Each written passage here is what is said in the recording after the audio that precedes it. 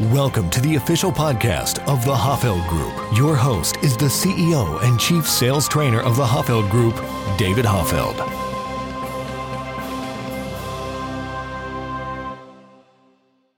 Welcome to the Science of Selling podcast. In today's episode, we're going to talk about how to sell with stories. And joining me, as always, is Carl Polson. And Carl, I have a unique question to ask you as we kick off our podcast. A couple episodes ago, we talked about the power of a growth mindset. And so I want to hear from you. Maybe what is something fun or unusual that you've learned in the last year or two, maybe outside of work, that made a positive impact on your life? You know, I've actually picked up boxing over the last couple of years, and I really started going there for a workout, and I realized how much of really a mental sport it is too. It's kind of like someone described it as almost like a real life chess match. And especially in sales, you know, I think there are a lot of actually similarities between a boxing match and the process of going through a sale and being able to, you know, knowing when to use your jab and your cross and your hook and when you need to use them and kind of anticipation. It's really not only a great workout, but it's a tough sport. I thought I'd be going in there and just kind of throwing punches at another person until one of us tires out. And that's not the case at all. It's much more strategic than that. And I'm very bad at it, but it's still a great workout and a great way to really keep my mind fresh too. Oh, that's awesome. Yeah. You know, we didn't talk about this beforehand, what you were going to say, but that's interesting because something that I've learned, it was about 2 years ago, was doing a speed bag. I saw it on, I forget, it was a TV show or a movie. And I'm like, I want to learn how to do that. So I bought one. I put it in my little gym in my house. And I just taught myself how to do a speed bag. And like for about 3 or 4 months, I was addicted to just hitting this speed bag. And for our listeners, the speed bag is, if you remember Rocky, the movie, where he's hitting this little bag and it keeps bouncing back. And so I learned how to do that. And I still love it. I find it relaxing and kind of a lot of fun too. I love boxing as well. So that's interesting. I didn't know you were going to say that, but yeah, we'll have to talk about boxing. We will. After the podcast. That's great. No, and the speed bag, that's a tough one. But once you get it down, it is kind of relaxing. And that's a great one to really show off that hand-eye coordination, because that's hard. It's hard to keep it going too. So that's impressive. Yeah, well, it was interesting because you realize, how it really works. What it looks like is it's bouncing once and you're hitting it again, but really it's bouncing 3 times. So it's boom, boom, but it goes so fast to your eyes. Anyway, yeah, speed bag is great. It's a fun thing to learn, and it takes a little bit, but yeah, it kind of helps improve that mental focus, just being able to control your body like that. Anyway, we can talk about boxing all day long. That's interesting. I literally did not know that you were a boxing fan, because I have a punching bag and anyway, I have all kind of boxing stuff. So I've been in that for a couple of years too. So that's awesome. No, I'm glad. And we'll probably have to spend at least a couple hours talking about it after the podcast. How about that? And I know today's topic is one of my favorite topics, and it's really stories. And stories are so important in the sales process. And one of those things that seems sometimes almost elusive for salespeople, because you almost feel like you have to be a natural storyteller to ever tell a good story. And it's not a learnable skill, which isn't true. And I wanted to start off with asking you, David, why are stories so important in the sales process? Yeah, it's a good question. And boy, are they ever. They're really important because of how our brains work. Walter Fisher, behavioral scientist, he put it like this. He developed something called a narrative paradigm. And what that basically says, the idea is that we literally run our lives with stories. So anytime we're in any situation, our brains instinctively, no one taught us to do this, we just do it. We put everything in story form. And what's also really interesting is that researchers have also documented how stories kind of bypass the brain's typical resistance to a persuasive message. Normally, when you hear facts or ideas, you're sitting there and you're thinking it through and you're developing counter arguments. But with stories, researchers have found our brains don't do this. It reduces the inclination to build counter arguments. So stories are incredibly impactful. Let me give you a real quick example, Carl, and for our listeners, of a recent study, and they kind of looked at the power of narrative. So I want to share with you exactly what they did in the study. They went to potential donors and they shared with them one of two descriptions. I'm going to read both to you and see how they responded. So the first description that some of the donors heard was this: Rokia, a 7-year-old girl from Mali, Africa, is desperately poor and faces a threat of severe hunger or even starvation. So a terrible thing to hear. And they wanted to see how people respond. Well, they had other donors. They gave them this rundown of what they were asking for a donation for. They said food shortages in Mali are affecting more than 3 million children. In Zambia, severe rainfall deficits have resulted in a 42% drop in Mali's production. As a result, an estimated 3 million Zambians face hunger as well. Now, both of these descriptions are heartbreaking, but what's interesting, what they found in the study, was that donations rose by over 140% when people heard about the single girl, Rokia, the 7-year-old, who's facing starvation, instead of the millions of children who are facing starvation. So, and that's really interesting because logically, that doesn't make any sense. I mean, one child facing starvation is one too many. It's tragic, no matter how many there is. But logically, we should be more motivated to act when millions are facing starvation instead of just one. And so the researchers said, why is that? Why is it donations go up 140% when we share details about one child versus when we share about millions who are suffering from the same thing? And the researchers put it like this. They said that identifiable victims are more impactful to our minds than statistical victims. And I share that because in sales, we often share a lot of ideas and a lot of statistics and data, which is good, but it's rarely as impactful as when you can bring that data to life with a story, right? 3 million children, hearing that they're starving is heartbreaking. It's terrible. We need to do something. But hearing about one 7-year-old girl who is in that group, but just one, it compels us even more because it brings that statistic to life. And the same thing is true in our selling.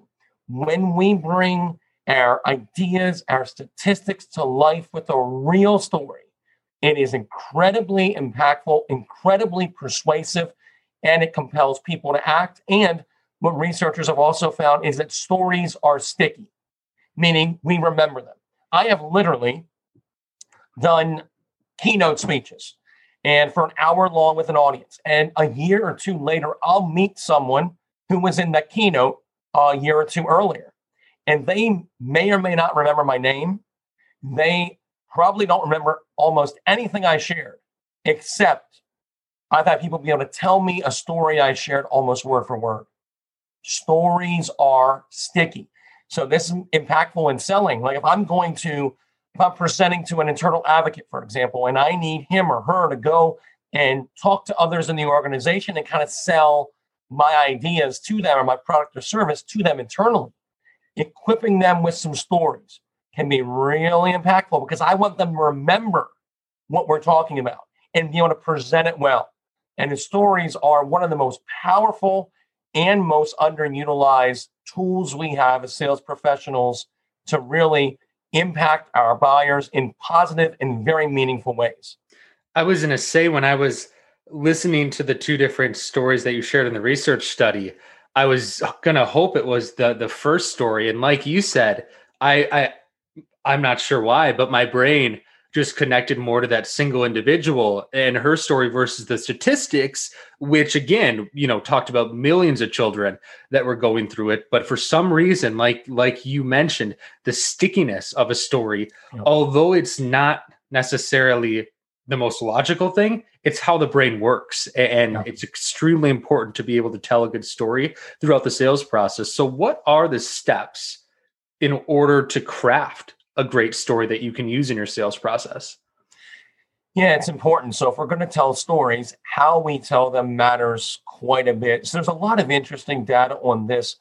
I'll give a couple ideas. First is remove any distracting details from a story. This is something that when I teach about stories, we have a whole class on this called Selling with Stories. And when I teach on this, one of the things that oftentimes when salespeople do, they'll create these beautiful stories, but they'll put some kind of distracting detail in it that distracts away from the message. Let me give you a quick example. I was doing a training a number of years ago on stories. And at the end of the training, everyone created their own story and they shared it with the class. And we would kind of critique what was good, what could you improve on. One of the salespeople in the class, she told a beautiful story. I mean, it was powerful, leveraging all the science. Everything we had talked about throughout the whole day was just beautiful. But as she was describing one of the buyers in the story, she referred to him as tight as bark on a tree. And as we went around the room after the story was told, people kind of shared what their thoughts were. And people said, well, I loved when you said tight as bark on a tree. I mean, and I had a sales manager in the room who actually said, when you said that, I started thinking, do all trees have bark? And so when it got to my turn, I told her all the great things she did for the story, but I said, I would recommend you never, ever say tight as bark on the tree again. Why? It distracted everyone away from the point of the story. You told this beautiful story that really helped move the sale forward, and all everyone's thinking about is trees. We're not selling trees. Do they have bark? We're not selling bark. Yeah, who cares? Right? So it was such a compelling, distracting phrase that it robbed the meaning of the story, and no one really got the impact of it. So stop talking about trees. Stop talking about bark. So she was like, oh, okay. So just a different way to think about it.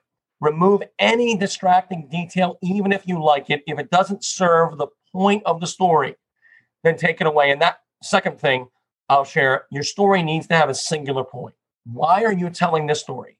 What message do you want to convey? Make sure that is crystal clear.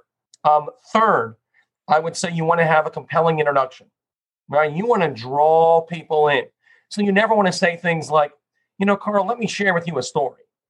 Now, I want to bring you in. I want to say, Carl, you remind me of a client I had about a year ago, because Carl, he said the exact same thing you did. If I introduce it like that, you're like, well, tell me more about this person like me, right? So you want to bring people in on your story. Or another example would be, that's a really good point, Carl. We had a client who was going through a very similar issue. And then I could go right into that story, but it draws you in. So it's a tip, make the intro about them, connect them with the person in the story, because that brings up something else. Similarity matters.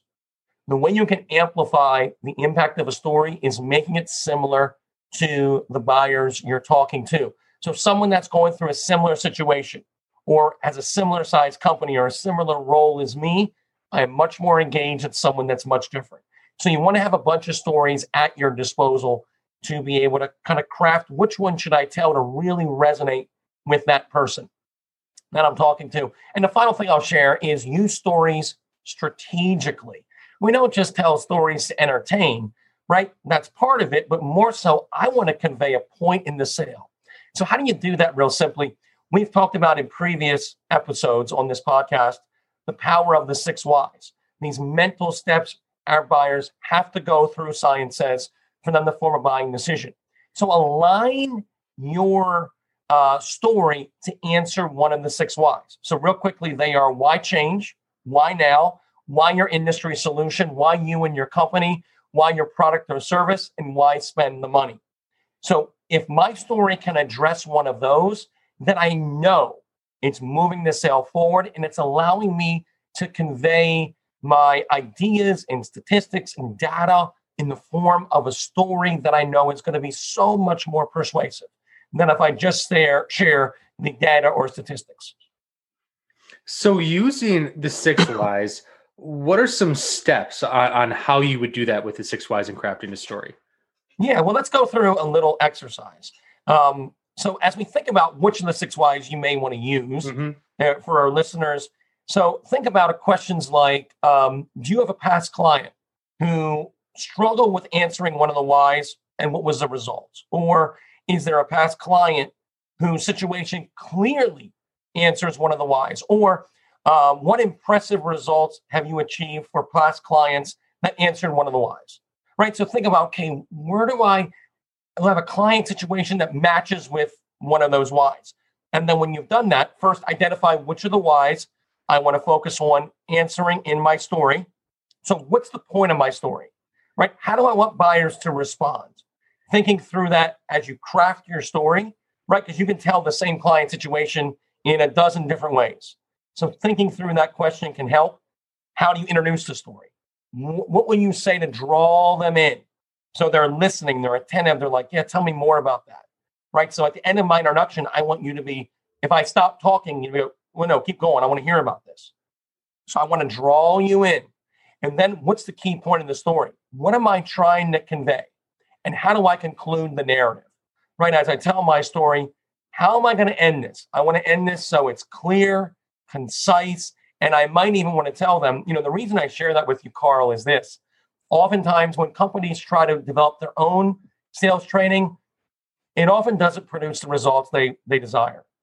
So maybe that's the point of the story. So I tell the story, conclude it, and then I summarize in one sentence, what is the idea I want you to get across from that story? So thinking through that and crafting stories, and I usually recommend a story should be at most 1 to 2 minutes.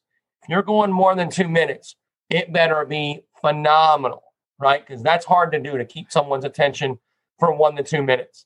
So keep them lean. 30 seconds to a minute is ideal. 1 to 2 minutes is on the high end. More than 2 minutes, I have rarely ever seen a good story told by a salesperson in the sales call that's more than 2 minutes long. Oftentimes, trim it down, right? Keep it lean. So you're conveying this story in a way that's clear, concise, and really impactful. And I think that's two of the things you just said. I remember when I was going through your Selling with Stories course, part of the reason I loved that course so much was really that using that sentence at the end to wrap everything together, instead of just leaving it open-ended, because a lot of times people may leave it open-ended, and then the rest of the time the listener is kind of thinking back to that story or kind of wonders, why exactly did they tell me that? So being able to wrap it up with that concise sentence at the end is really important. And I think you're absolutely right. How many stories have we heard, whether in sales or outside of sales, where it goes over 2 minutes and then all of a sudden you kind of just start to drift off as a listener. However great the story was, it can be a great story, but it's like our brains really like that 2 minutes or less. And use a timer. I think that could be a great way, because you'd be surprised how what you may think is a minute or a minute and a half may actually be about 4 or 5. Yeah. And as David, as always, it is such a pleasure chatting with you. I think these are some great steps for our listeners to be able to craft stories really at any point in the sales process and start implementing them and utilizing them right away. And listeners out there, please make sure to visit us at www.hofeldgroup.com. Feel free to drop us a note, check out our resources page. And while you're there, make sure to, check out some articles that we've recently written, because I think it's another great way to deliver some of our latest, most cutting edge science-backed sales strategies. So David, until next time.